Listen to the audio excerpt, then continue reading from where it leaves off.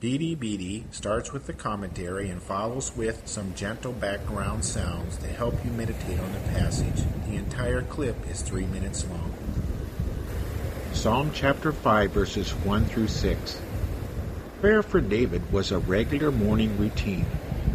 Prayer for David was communicating and communing with his God, his King, and his Lord. This personal psalm starts with David asking God to give an ear to his word and sighs. David is crying to his God and King for help. God hears not only his word, but he feels sighs. My God experiences my emotions and troubles with me. Factual statements about God are professed. God takes no pleasure in evil, hates all who do wrong, destroys liars, and abhors bloodthirsty and deceitful.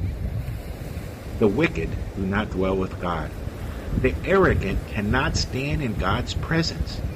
Knowing these and the magnificence of God compels me to be the opposite. Is it possible for me and anyone who come to God in prayer for all sin and fall short of the glory of God? Is there any hope for the spiritually starving, repenting soul? Yes.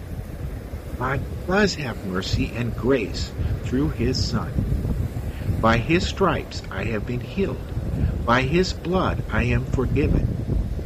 By the punishment he received in my place, I can enter the throne room of the Holy One. Through Jesus, I have communication and communion with my God.